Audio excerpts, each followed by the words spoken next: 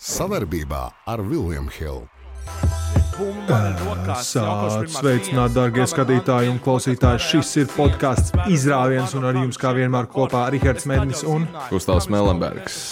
Ui, cik darbīga vasara ir bijusi, vasaras noslēgums, ne? Ui, bišķiņ te man jāatslēdzās no izglītojošiem video par nervu sistēmu un spinotalāmiskajiem traktiem un kā tos ārstēt un jāsāk pieslēgties NBA un basketbola aktualitātēm. Jā, nervu trakts un visu pārējo, ko nosauc. Tur arī pakutināja mums gan Arēnā Rīga, gan Arēnā Rīga, kas ir Anglijā. Latvijas izlase, bet NBA interesants laiks ir. Es pat nezinu, ko sākt. Mums ir daudz īstenībā, kas runājams. Šis ir kāds, tu tikko nodemonstrēji, kāds cilvēks. Man jāsāk ar to, kad es tevi apsveicu, ka tu esi tā kā arī nosvinējis savu nokļūšanu. Vīra kārtā. Vīrišķīgs rokas spēlēs. Ierakstam komentāriņos labas vēlējumus Rihardam, viņa laulības dzīvē. Apgradzinot putnu arī lidoja, atceramies. Spriežot pēc tā izmēra, nekasaties, ja jūs viņu satiekat vecerīgā vai klubā vai Tukumā vai kaut kur. Saka Čāls, kuram laulības gredzens ir 2 reizes lielāks par Oura ringu. Bet ļoti daudz arī kas cits, kas basketbolā ir noticis. Zini, kas ir? Man liekas, ka cilvēkiem patika, ka mēs iepriekšējā reizē, ka mēs izrunājam visu basketbolā, un tad mēs pašās beigās parunājam to, ko mēs gribējām runāt. Ne? To, ko mēs tāpat darām. Tā arī izdarīsim šoreiz, ne? Sarunāts, nesaka neko vairāk, tā turpinām. Tieši tā. Ja jūs redzat... Ja jūs skatāties video un redzat, ko es plivinu, tas ir izcils džersijs, kurš ir tagad nonācis manā kolekcijā. Paldies vecpuišiem. Paši izcināt, kas ir uz muguriņas, bet jūtu džers 32. numuriņš. Cilvēks. Kurš cik gadīgai meitenei? Cilvēks, kurš ir visvecākais spēlētājs ar triple-double. Tieši tā. Nākamais interesantais fakts, lai mēs pilnībā aizvirsītos no šīs tēmas. Ja jums ļoti interesē tas, ko es gribēju sākt teikt, tad jūs atradīsiet šo informāciju Google. Viņš ir bijis rezultāts arī ļoti. Man ir arī interesanti fakti sagatavot pāris. Mums ir Latvijas izlases, kura mēs pārskatīsim pāri, jo plēlam viss ir izrunāts un viss izspēlēts, vai ne? Tagad ir palikušas spēles, kuras ir notiks novembrī un tad februārī. Divi logi bez NBA spēlētājiem. Drīzāk Latvija-Turcija spēle 3 vārdos. Abi mēs bijām arēnā. Kas pa emocijām? Kas pa arēnu? Jomajo. Wow. Es biju Žalgiris spēlēs, es biju Lietuvas izlases spēlēs. Mēs bijām tajā pašā līmenī, skaļuma ziņā, beidzot. Mēs esam nokļuvuši fanu kultūrā. To, ko dāmas un vīrieši izdarīja tajā arēnā, tas bija ļoti labi. Jā, zini kā, es riktīgi sajūtu. Protams, kad vienmēr gribās kaut ko vairāk un tā, bet es atapos ar zosādu būdams, teiksim, kādas 5 līdz 10 reizes tajā spēlē, kas parasti...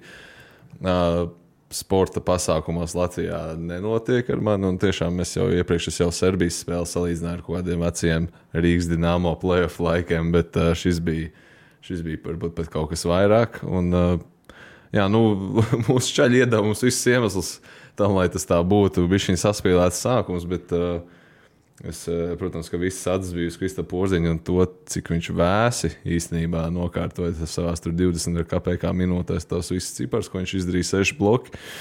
Tas bija, protams, iespaidīgākais rādītājs. Tas bija iespaidīgi un cilvēki vienkārši bija, lai neteikt citādāk, nogribējušies kaut ko tādu redzēt.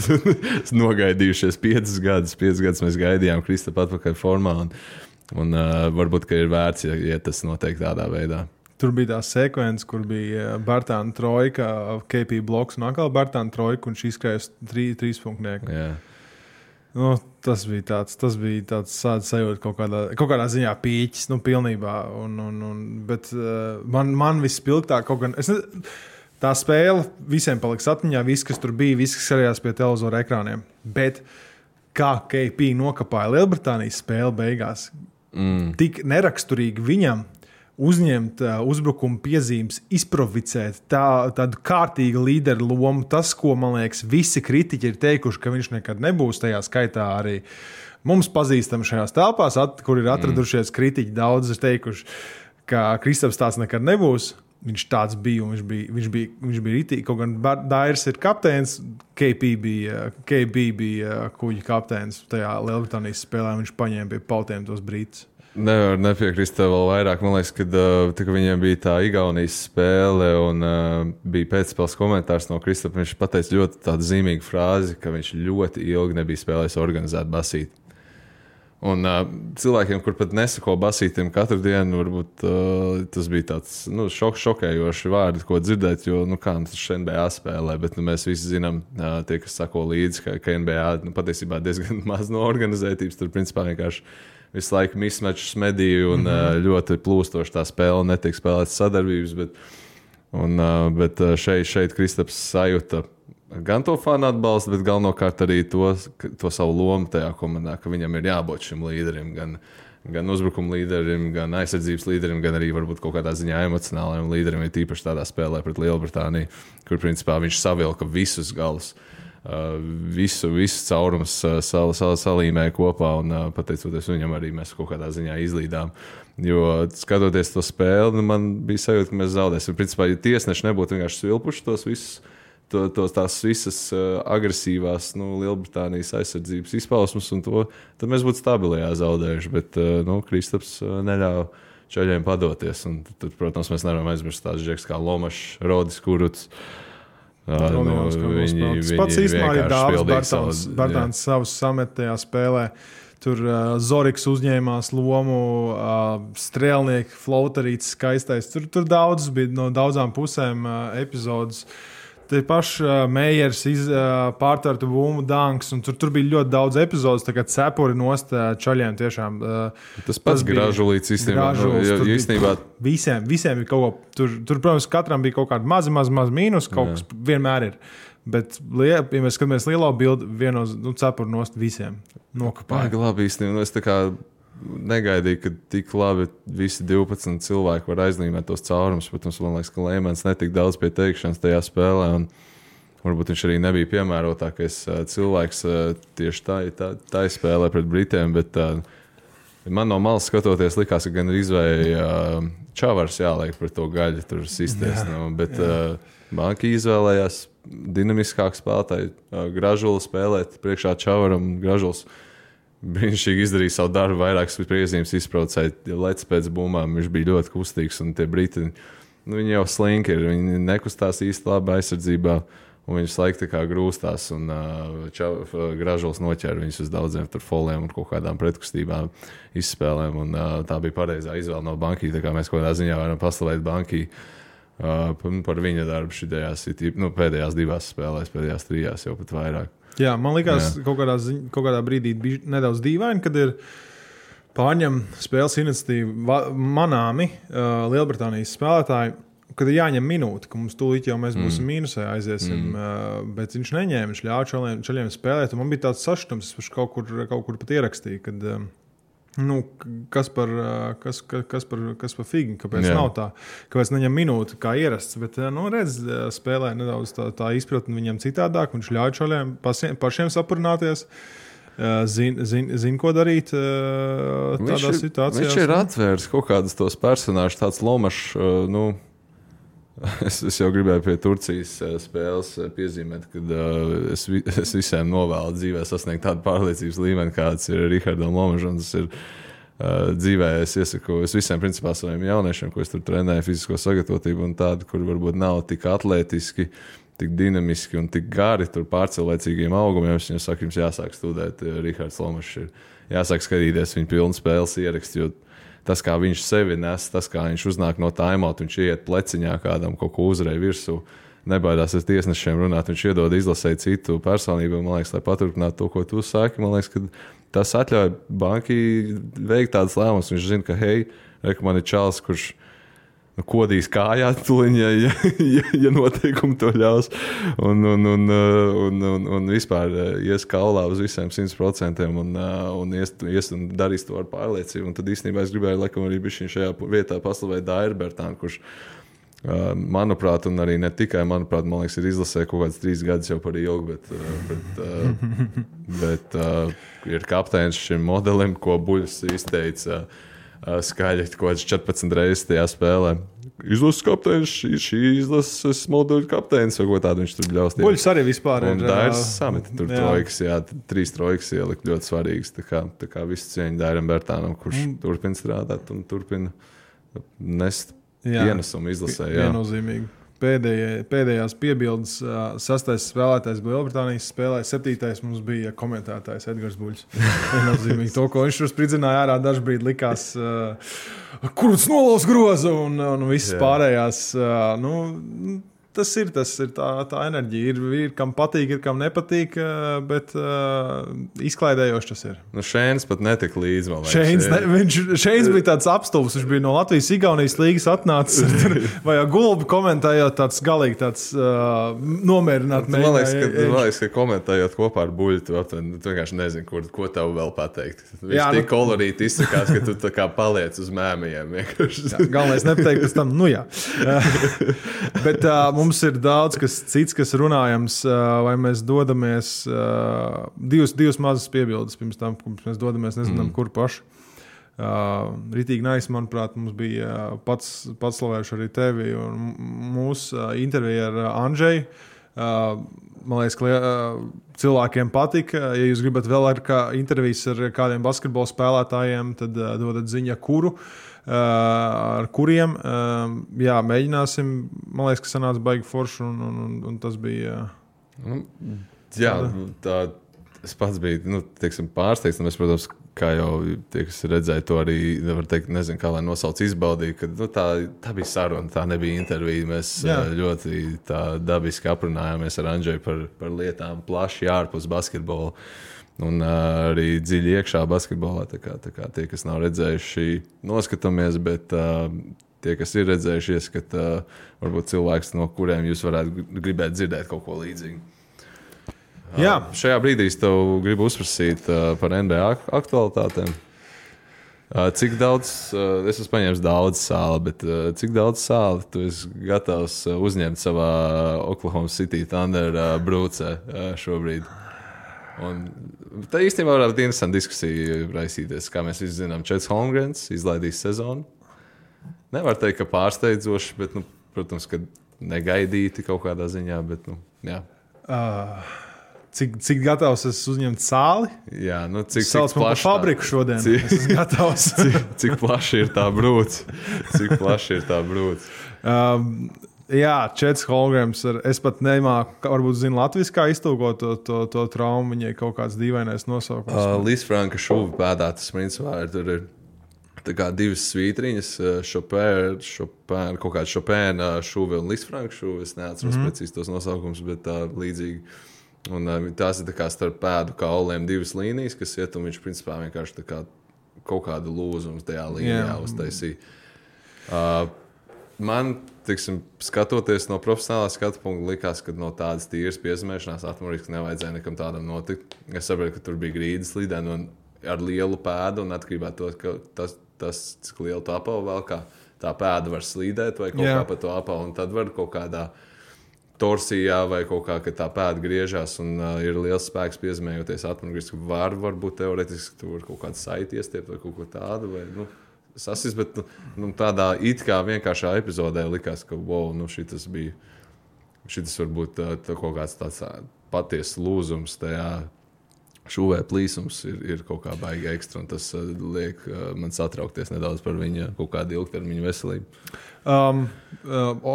Čets Holmgrens, ja tie, kas nezinu, bet manuprāt visi zina, šī gada 2. piks, garš baltais puika, spēlēja Pro AM līgā pret Lebronu, satraumējās arī pret Lebronu. Starp citu, Lebronam lielākais mīkstā gājiens, ka tu zini, ka tev nobloķēs, tu lec gaisā un griez muguru un šādi izmet. Viņš tieši to izdarīja. Bet tas ir Lebrona rokraksts. Mēs atceramies, tur 2006. gadā bija tas mīts, kad neviens viņam nevar pārdamkot pāri, un tad viens čeks arī nekodā projēmā vienkārši vasarā viņam pārcirt, un viņi pēc tam medīja to video un izdzēs no internetu dzīvēm. Atceries to? Jā, nu šitas bija no tā paša plauktiņa Lebrona repertuārā, man liekas. Nedaudz par to, vēl par to injuriju, jeb traumu, viņai būs vajadzīga operācija. Cik es sapratu, tā ir ļoti ierasta trauma spēlētājiem, kuri ir amerikāņu futbola spēlē. Tāpēc, kad tā trauma, ja sapratu pareizi radās, bija, kad Lebrons uzkāpa uz kājas un kāja tika atrauta. Tātad brīdī nevis, ka pagriezts, bet tā kā neierastā ķermeņa kustībā, bet tā var teikt. Tas ir loģiski, jo es nezināju, teiksim, ka tas bija, ka viņš bija uzkāpis viņam uz tās pēdas. Jo tās šūvis ir tā kā horizontāls uz tās pēdas, un ja viņam tiek nopresēta pēdas pirmā daļa, un viņš ceļ viņu augšā, tad tur ir risks tādam lūzumam. Tā kā, tad es ņemu savus iepriekšējos vārdus atpakaļ, un tas jau šķiet tā kā likumsakarīgi, ka tas varēja notikt. Jā. Tas ir freak accidents. OKC vadība teica, ka tur milimetrs pa labi, sekundu simtaļa pirms pēc, nekas tāds nebūtu bijis. Bet es kā OKC karstākais fans skatos uz to, mēģinu saskatīt pozitīvo. Četam augums grūti būt pret NBA. Viņš izlaista spēles viennozīmīgi tāpat, dēļ tā, ka viņu varbūt atpūtinātu kādu spēli, lai tur labāk sanāk izredzes pret kaut kādām drafta iespējām. Nesauksim no to vārdu, bet labi, tankos. Tas vārds, ko nedrīkst pieminēt. Jā, Voldemorts. Viktors Vembaņā. Gan jau, ka Lakeriem ir lielāka iespēja dabūt viņu nespiesam laikam pa priekšu. Es šo arī nesaprotu, bet OKC, jā, Es pozitīvi. Viņam gads tagad ir, lai nostiprinātu koru augšdaļu, saprastu NBA, pirms viņš ir sācis spēlēt NBA. OKC tāpat viņš šogad nebūtu ne uz plēnu, nekur, nekādā veidā ap to robežu nevarētu pat lidināties. Tā kā ir viņiem ir visas iespējas, pat ja viņi nedabūs loterijā to pirmo piku, viņiem ir kā jau katru gadu būs iespējas atkal piedāvāt savus 15 pikus pret pirmo numuru, un visas liecības liecina, ka šogad visi iesālina uz Viktoru Vembaņamu. Un Oklahoma City Thunder šobrīd ir vienkārši vislielākās iespējas droši vien. Tajā pašā laivā var likt Houstons Rockets, es domāju, visdrīzāk, un gan jau, kad arī cits franšīzes, kuras varbūt tagad nav vērts minēt, jo kā jau pirms sezonas visas komandas šķiet interesantas. Negribās nevienu novērtēt pārāk zemu, jo tas varbūt tiešām liek, jo basketbols, kā mēs zinām, arī ir sports, un sportā ir jāspēlē no 0-0, un tad viss kaut kas var mainīties. Tāpat kā mēs paredzējām, man liekas, Clevelandai, tur 11 spēles vinēt pagājušā sezonu, un beigās viņi bija tur top 1 pēc 30 spēlēm. Tā kā būs interesanti sagaidīt to sezonas sākumu. Šogad vispār man tāda sajūta ir, bet laikam tas kaut kāds ir tiem, ka tādiem nelieliem NBA faniem pat var teikt, ka šī sezona liekas, ka būs tik interesanti, neinteresantāk kā ilgi nav bijis. Bet vai tā ir? Varbūt tā ir tikai kaut kāda man tāda sajūta, bet intrigas ziņā, ka tur kaut kas var pamainīties. Bet labi, tas tikai manā galvā. Labi, zini, man no otras puses liekas bišķiņ citādāk. Šajā brīdī es tev gribu uzprasīt par Austrumu konferenci. Tas ir jautājums ar 2 daļām. Jā, tā kā klausies uzmanīgi. Par Durantu, par Brooklynu. Jā, par Durantu sāgu mēs tagad varam bišķiņ pieķerties. Vai tavuprāt Durants tiešām paliks Brooklyns Nets? Un ko tu paredzi kā Austrumu konferences čempionu nākamā sezonā, un kāpēc tie ir Bostonas Celtics? Ļoti profesionāla žurnālistika šeit ir. Netiek sniegt atbildi jautājumā. Bet tā, vairāk daļīgs jautājums. Sagriezīsim viņu. Es salauzu viņu smadzenes. Jā. Sāksim ar to. Sāc ar pirmo pusi. Droši. Cik liela toksiska bedra ir Brooklynas Nets ar Kairiju Irvingu, ar Durantu, ar vadību, ar treneru Nešu. Tur es iešu prom, man viņi nepatīk, man patīk. Tad tas tur Pipars intervijā pilnīgāko fake news iemetis. Redzēji par to tur? Jā, es tieši tā gribēju pacelt. It kā Kairijs Irvings esot Stevam Nasham konflikta karstumā pateicis, tev vajag atdot savus 2 MVP trofejas Kobijam, kurš bija patiešām tos pelnījis. Skaidrs, ka tas ir fake info. Tas ir, bet to pateica, nemaldos, bijušais viņam NBA spēlētājs kaut kāds. Bet tas Oldens Polinīs. Vai kaut kāds vai funkcionārs. Kas ir The Odd Couple tas podcasts? Tas ir podcasts. Bet tu ir NBA spēlētāji, ja? Es neatceros, es nostījos to klipiņu. Bet tur tā interesantā lieta, kad viņiem... ka tas ir noticis mājas ballītes laikā. Tas ir social gatherings, kad ir cilvēki kopā bijuši un ka viņš vienkārši ārpus konteksta it kā to ir pateicis. Un tā ir tik neordināra lieta, kad cilvēki noticēja, bet izrādās, ka tas ir pilnīgākais bullshits un viņš kaut ko ir malis vienkārši pa neko. Tas ir esot bullshits. Nē, vienkārši es padzīvoju Amerikā un tas izklausās pēc kaut kā tāda, ko savstarpēji varētu runāt nekonflikta situācijā. Tipa, hei, es tev pieduršos, tu nebija pelnījis tos sasniegums, tas un tas bija pelnījis. Yeah. Mēs zinām, ka Kairijā attiecības ar Kobiju, ko Kobijs nozīmē Kairijam, viņš ir tik daudz liecības par to, un protams, ka tur arī Stevam Nasham liela vēsture ar Kobiju un tā, un es domāju, ka tas bija drīzāk kaut kādā draudzīgā kontekstā, ja tas notika, noteikti. Es nedomāju, ka tas ir tāds ļoti personīgs uzbrukums, ko sniegt cilvēkam kaut kādā vienkārši nesaistītā notikumā, vienkārši no zila gaisa. Man liekas, ja pat ja šie vārdi tika teikti, tas noteikti nebija kaut kādā tur konflikta karstumā. Jā. Zini kā, jāciena ir godīgums, vai ne? Tā ir pirmā lieta. Tā ir pirmā lieta, kas ir jāciena. Jā. Turpinam. Durantam, tas, ka viņš apakaļ tagad spēlēs, tas ir vienkārši what the fuck. Jo viņš burtiski pieprasīja, lai viņu aizmainītu. Un tad viņš atkal spēlēs. Tad viņš grib, lai samaina treneru un GM un visus pārējos, bet atkal spēlēs. Kairijs tikmēr kaut kur peld un nezinu, kur būs. Ko dara Kairijs? Kurā viņam štatā pirkta māju. Es arī nebiju tur Losandželosā nopircis kaut kādu māju. Kuram NBA spēlētājiem nav Losandželosā māja? Tas ir labāks jautājums, jā. Vai tu vispār skaities NBA spēlētājs, tev nav Losandželosā māja? Vai tu neesi ieguldījis kaut kur tu neesi pakāsis naudu? Jā, tā visa sāga tāda, tagad viņai it kā ir atrasinājums.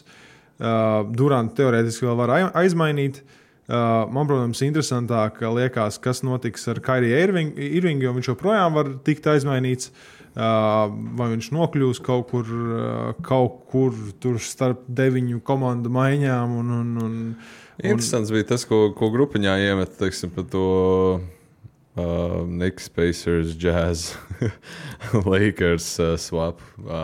Es domāju, vienkārši, kāpēc es pacēlu to šajā brīdī, jo bija tās ziņas par to, ka Kairijs, ka Brooklyn ar Lakeriem ir diskusijās par potenciālu apmaiņu, bet Lakers acīm redzot negribēja dot 2 pirmā raunda izvēles, kas, man liekas, ka Lakeriem nekad nav bijušas īpaši aktuāls. Protams, šobrīd skatoties, ka Lakers noteikti būs bedrē. Cik viņi dabūs apakaļ, kad Lebrons ies prom? Lebrons nebeigs karjeru Lakeros.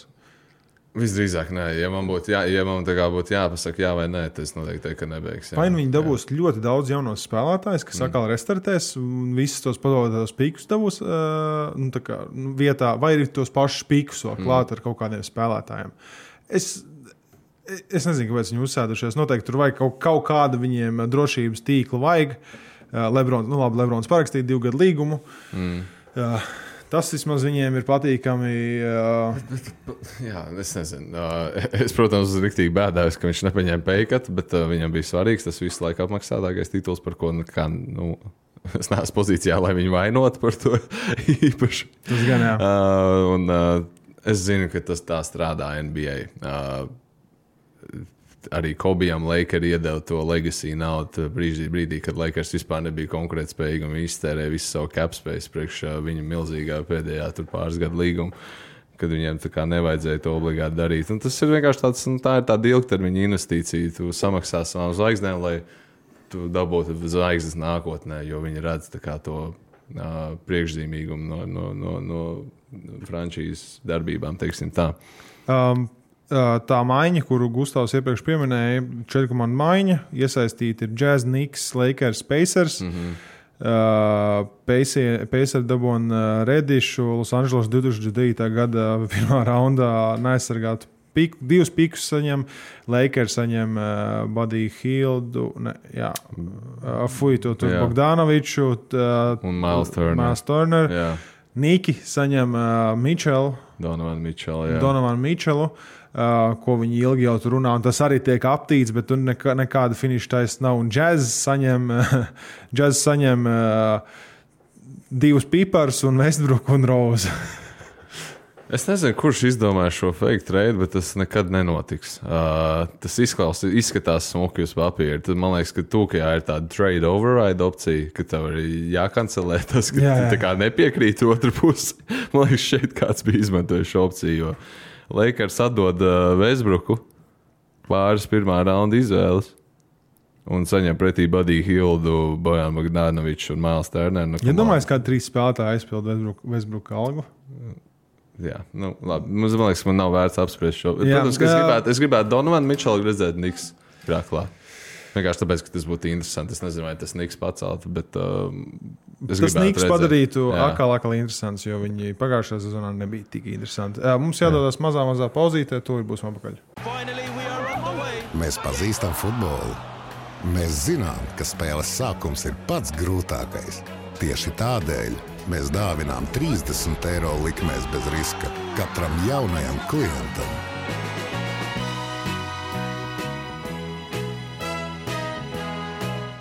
Esam atpakaļ. Jā, bet mēs varam neturpināt par šo trade. Jā, mēs turpinājām par Kyrie Irvingu runāt.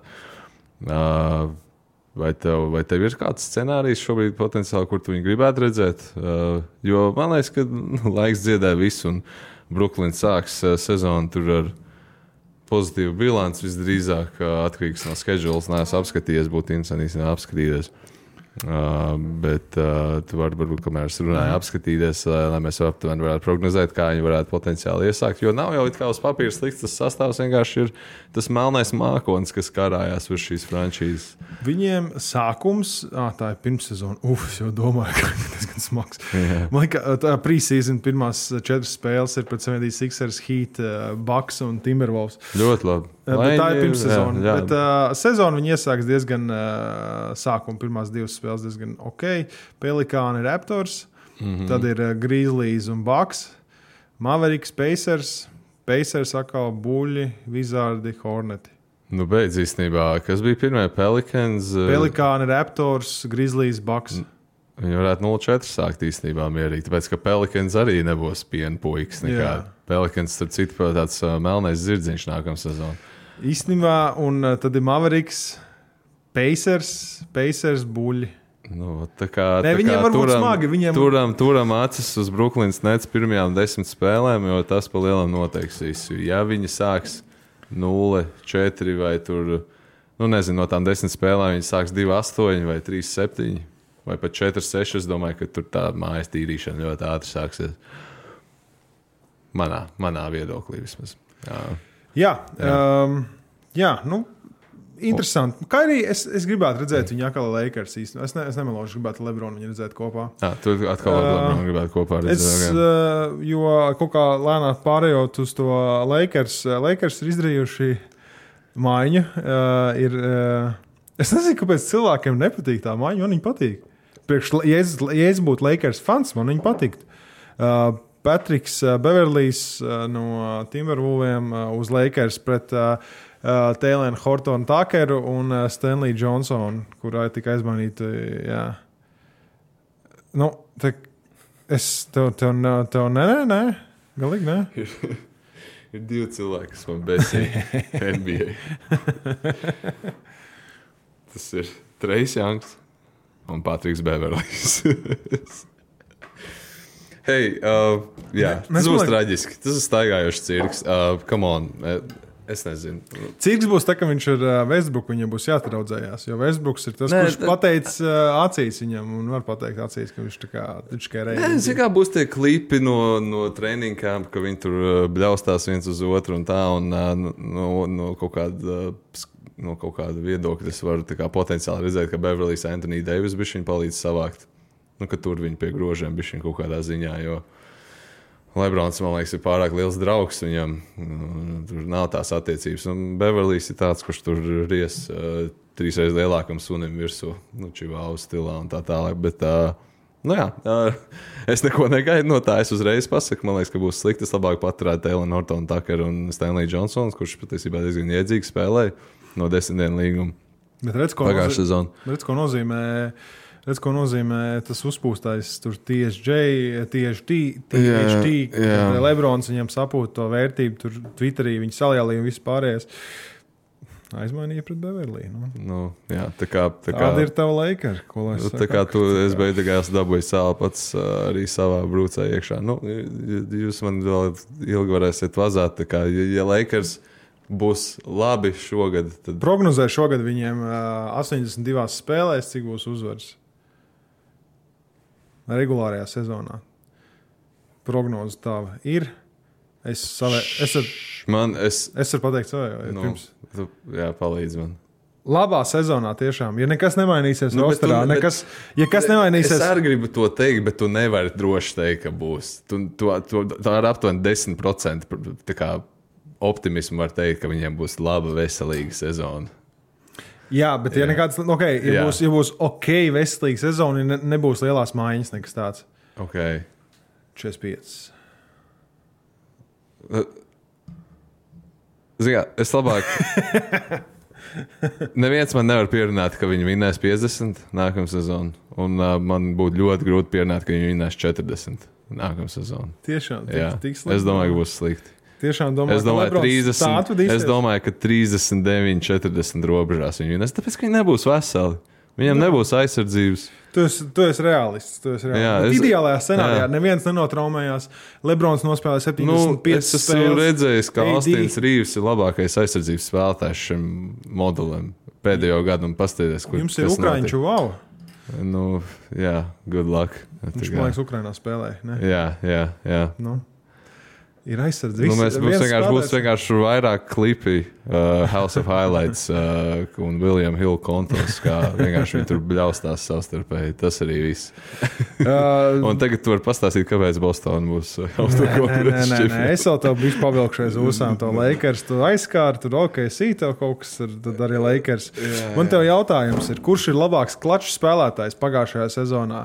Jānis Antetokumpo vai Russells Westbrooks? Man ir skaidrs, uz ko šis velk. Jānis, kāds sakars? Labi, tu to teiksi Westbrooks tagad man. Tas ir Russells Westbrooks.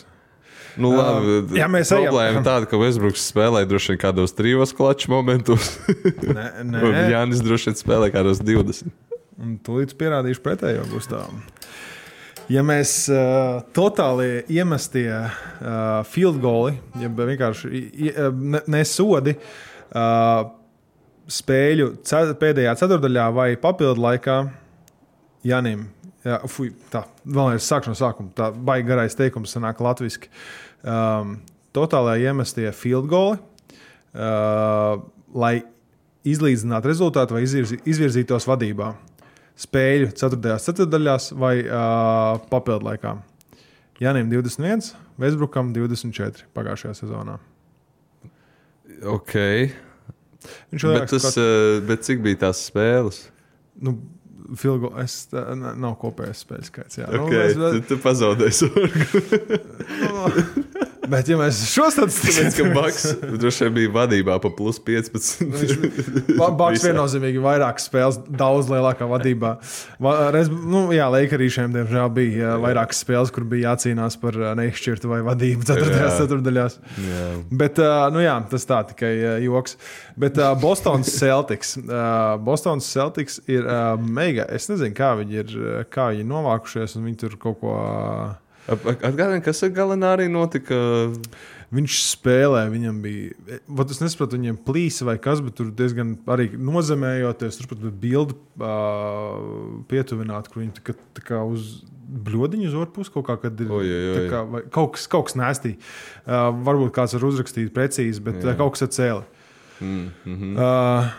Laikam, tas ir arī cerams viņš varēs atgriezties šajā sezonā, un tas nav uz visu sezonu. Bet, jau laiks it kā ir. Laiks. Uz play-offiem varētu mēģināt gan jau. Viņam jau nav vairs daudz laiks, ko tā kā izniekot. Kad tu esi 27 gadīgs, tu jau vari tā kā izlaist sezonu. Viņš viens no nenovērtātākajiem klaču spēlētājiem. Viņam tik gara sezona, nosacīt, bet gara karjeru bijuši tik daudz komandām. Viņš ir tāds stabils Eiropas kāpels. Varētu tā pat viņu nosaukt. Jā, bet tas pats Malcolms Brogdons neticami viegli viņi dabūja viņu no Paceriem. Līdz pa otrā raunda izvēlē, un vēl pāris tur popkornu graudi. Ko tu gribi? Viņš nav... Es neesmu skaties. Viņš cik sezonas nav nospēlējis 50 spēles. Jā. Viņš man ir fantasijas, viņu vairākas gadus viņam uzticējies, un viņš man ir pievīlis. Nav vesels. Nekas neiedur vairāk, kā tev fantasija pieviļ. Vai ne? Jā, Anthony Davis fani teica. Jā, ok. Tur ir tāds klupšanas akmens mazais priekš Bostonas, bet tu būtu treidojis Jaylen Brown pret Kevinu Durantu. Vienkārši jā vai nē. Jā. Ja es būtu ķelts? Jā. Tas ir Kevins Durants. Viņam 34. Kevins Durants. Viņam vēl 4 gadu līgums. No visiem cilvēkiem, kas šajā telpā ir, tas ir Kevins Durants. Tev vajadzētu saprast, ne? Jā, bet ko tas nozīmē? Slim Reapers, come on. Bet ko tas patiešām nozīmē? Būtu īstenībā jāpadomā, vai Teitums ar Durantu viens otru nesākt slēgt ārā no spēles. It kā nav tik daudz nepārklājās. Mēs pazaudējām šo argumentu pagājušā sezonā, kad mēs sapratām, ka Jaylens Browns ar Teitumu tā kā īsti neslēdz viens otru ārā, un ka Jaylens Browns īstenībā varbūt ir pirmā viola tā pa kluso Bostonas komandā. Viennozīmīgi kaut kādos brīžos. Jā, lai gan viņš nemāk tur driblēt līdz galam, bet viņam ir 25. Jā, tas ir. Man liekas, ka tur tajā brīdī tu saki, hei, es laikam gribu labāk Jaylen Brown, bet atkal no otras puses skatoties, viņš iespējams nepaliks Bostonā. Kad viņš būs brīvais aģents. Neiespējams lēmums, ko pielēma Boston, bet viņi izvēlējās acīm redzot palikt pie Jaylen Brown turēties. Vismaz pagaidām. Viņš, man liekas, nebūs spēlētājs, kurš visu mūžu nospēlēs. Ja pirms Bostonā. Ja Teitums tāds varētu būt, Jaylens Browns viennozīmīgi nē. Viņam tur ir pietiekami daudz sarunas jau bijušas par viņu, par to, ka viņš kaut kur viņam vajadzētu iet un tā. Bet tavuprāt, cita komanda, ko tu varbūt tā kā pagrabišķiņ likt pretī Bostonai, kas varētu spēlēt finālos? Vismaz šobrīd tagad. Austrumfinālos? Jā, austrumfinālos. Austrumfinālā viennozīmīgi Detroits Pistons. Nē, Detroits Pistons ir tur talants. Ir talants Kaltava īstenībā, ja mēs pastamies rosteru. Bet, ja nopietni, Philadelphia, Miami Heat, kaut kas līdzīgs, kas ir pagājušā gadā. Nezinu, vai tur arī tas īstenībā tie paši Bucks. Es tajos top kaut kādās 4-5 vietās nelikšu ne Raptors, ne Hawks. Nezinu, vai viņiem pietiekami daudz. Pietiekami daudz, kas likt. Boston, manuprāt, pastīšos. Man liekas, pa lielam šobrīd Nav ko likt Bostonai pretī tīru uz papīru. Pagaidām nav. Vēl kaut kas jau noteikti var samainīties un kaut kas notikt īstenībā. Bet tagad mēs skatāmies diezgan ārtās pozīcijās. Tagad, ja mēs pastamies koeficientos williamhill.lv, tad Austrumu konferencē izteikts līderis Bostonas Celtics. Otrajā vietā ir Milwaukee Bucks ar 4,25 koeficientu. Un kā domā, kas ir trešajā? Tieši tā, Brooklyns Nets. Okay. Bet redzi, tas ir. Tu jau arī netiem tagad paskatoties to sastāvu. Viņš jau nav slikts, tikai tu nezini, vai tur nebūs kaut kāda Twitter skandāliņa atkal kopā. Jo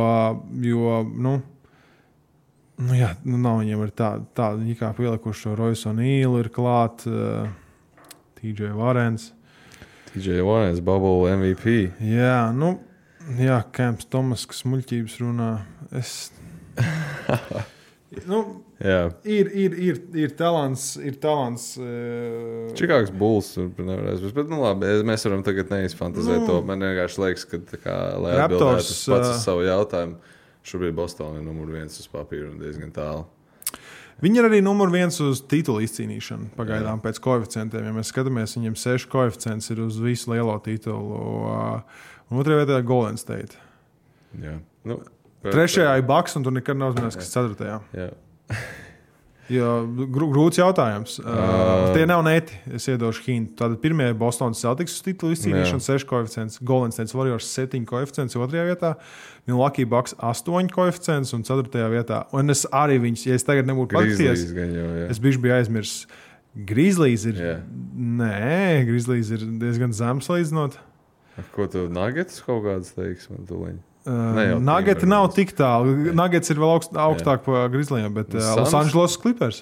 Starp citu, jā. Vai ne? Es biju nedaudz arī piemirsis par tiem puikām, jo tur tajā galā visi veseli.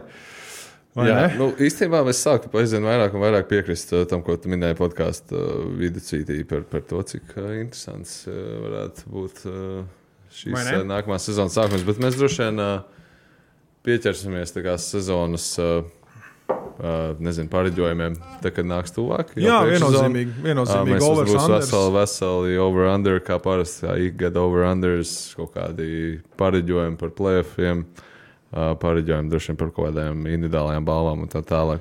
Jā, man ir mazais atkal interesantais fakts, tā kā pieminējām Clippers. Nekad nav uzmanēs, kuram spēlētājiem vairāk punktu jau ir kā Kavaji Lenardam. Tieši tā, tas ir Vigins. Vigins jau ir pārsniedzis Lenardu punktu skaitu. Iedomājies, viņš 3 gadus vēlāk nodraftējās. Yeah. Viņš viņam, tad Kavaji Lenardam ir 11,100 punktu plus mīnus. Vigins ir attiecīgi par 400 punktiem vairāk. Un tā ir 11. gada drafta klasa un Viginsam ir 14. gada drafta klasa.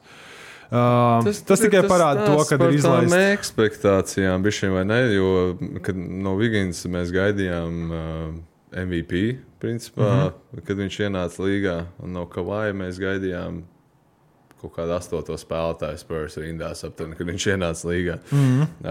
Kavaja pirmās sezonas 7 vidēji punkti, 12 vidēji punkti, 13 vidēji punkti, 16. Un tikai tad viņš kļuva par Kavaju Lenardu pa lielam. Viņiem arī parāda tas, ka tā veselība, kāda ir bijusi šajos gados. Jo Viginsam un Lenardu, man liekas, ja es nemaldos, tad atšķirās kaut kāda tikai par kaut kādām 40 spēlēm tas karjeras daudzums. Bet, Clippers īstenībā tā ir ļoti sneaky komanda šogad. Ja mēs tur, viņiem nav ļoti liels bijuši izmaiņas, bet viņiem ir beidzot visi veseli. Un atcerēsimies, kad Džons Valls pie viņiem spēlēs. Jā.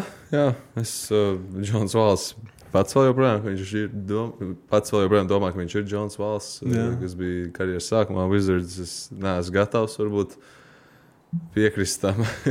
Tīri skatoties viņa klipiņus kopā ar Jānu Timu, trenējoties no pagājušās sezonas, bet viss ceņš, es esmu liels viņa fans īstenībā. Es šodien redzēju Jānu Timu. Tu Jānu Timu redzēji? Es šodien redzēju Jānu Timu. Tu Rīgā. Nesakautrējies, tā kā ar līkumu pēc tā, ko mēs... Es biju nedaudz pārsteigts, cik Jānis ir liels dzīvē. Tas lielāks nekā likās? Lielāks nekā likās, jā. Okay. Jā, es vienkārši biju Drukātavā aizbraucis pēc materiāliem. Tur bija katauts Jāņa Tīms. Latvijas izlasēja Latvijas gāzes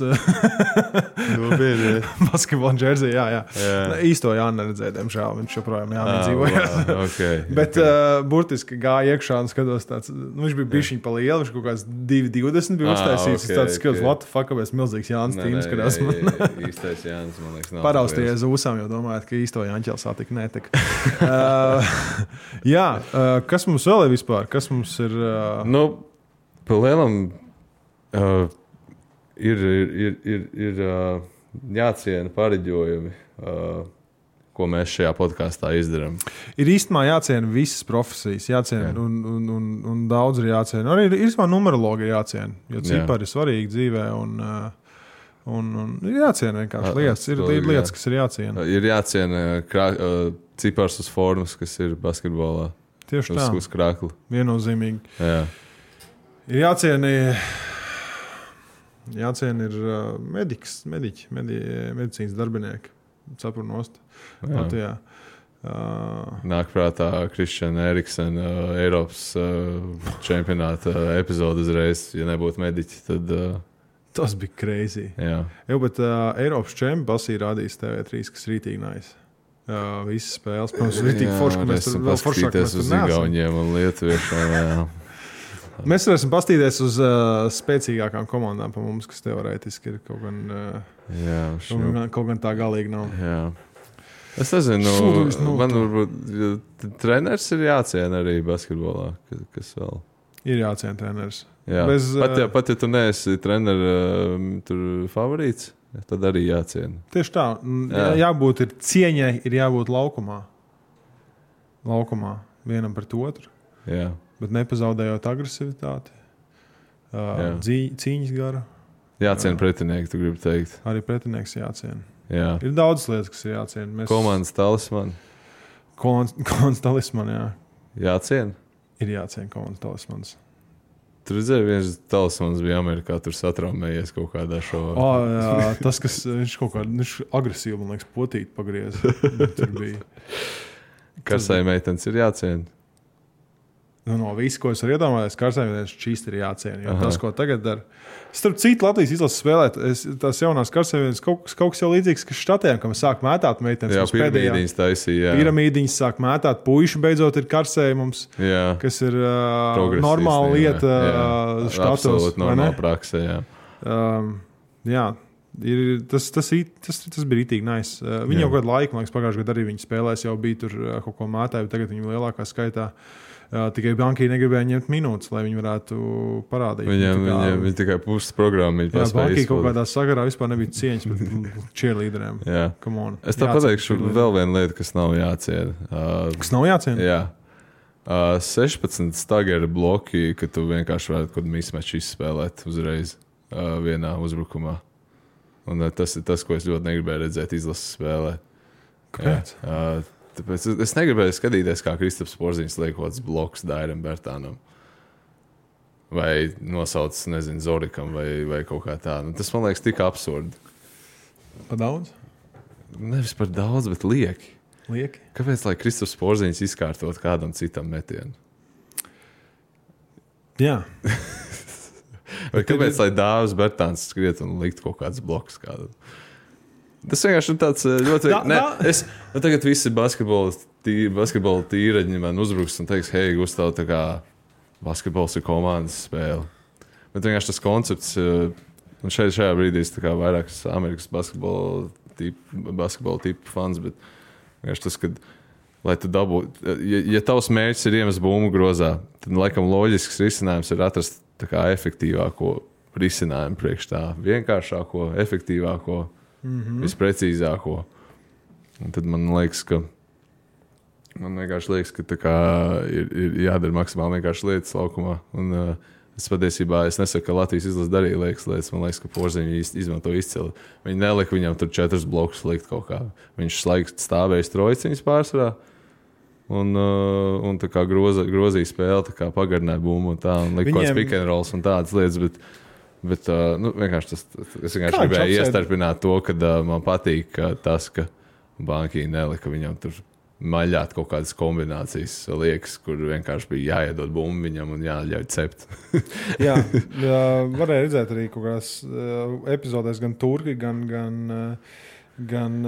brīti spēlētāji, tā kā nebija pieraduši, kad ir, kas arī ir reta lieta ar NBA, bet kad ir 2,20 pāri čalis, kurš pēdējais skrien uzbrukumā un viņam iedod 2-3 metrus aiz trojkas metienu, viņam ir solīts un metiens. Nu, nav pieraduši tie spēlētāji tā sekt ārpus 3-punktu līnijas, īpaši vēl garie, kad ir garos spēlētājs un paši garie jau viņus vien sēdz.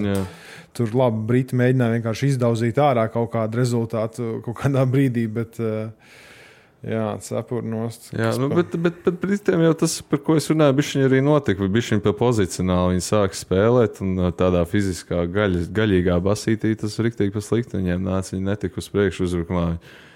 Kristapa vairāk postā, man liekas, gribēja iespēlēt un tā, un Kristaps arī bija diezgan efektīvs un vilka ārā visu laiku tur. Bet pa lielam, tādā Turcijas spēlē dāvas atvērās tikai tāpēc, ka Kristaps spēsoja, uz viņu savilkās, viņam izmet ārā metiens, un viņš bija gatavs. Tur ir jāmet. Tāda, tas tur bez variantiem. Nu, kaut kāda taktiskie zīmējumi jāciena ir spēlētāji. Jāciena daudz profesiju spēlētāji. Vispār mums tuvojās kraukļu sezona. Tur būs jaunas komandas. Jā, jauni izaicinājumi. Cerams, ka es nebūšu kādu laiku treneru Romā, varēšu piedalīties pilnībā, bet ja kas, tad jums būs Coach Carters. Jā. Jūs zināt, es nelaidīšu spēles ārā. Arī, kā es lūdzu neko nerakstiet, Vauž šito neklausies. Nekas nav noticis vēl, viss tiek pārbaudīts tikai. Kas tev injury reportā būtu rakstīts? Had a wild wedding night. Es pateikšu latviski. Kā es daudziem teicu? Kā es teicu? Nepareizi izrēķinātas izklaides, atvērtas ūdens tilpnes apkārtnē.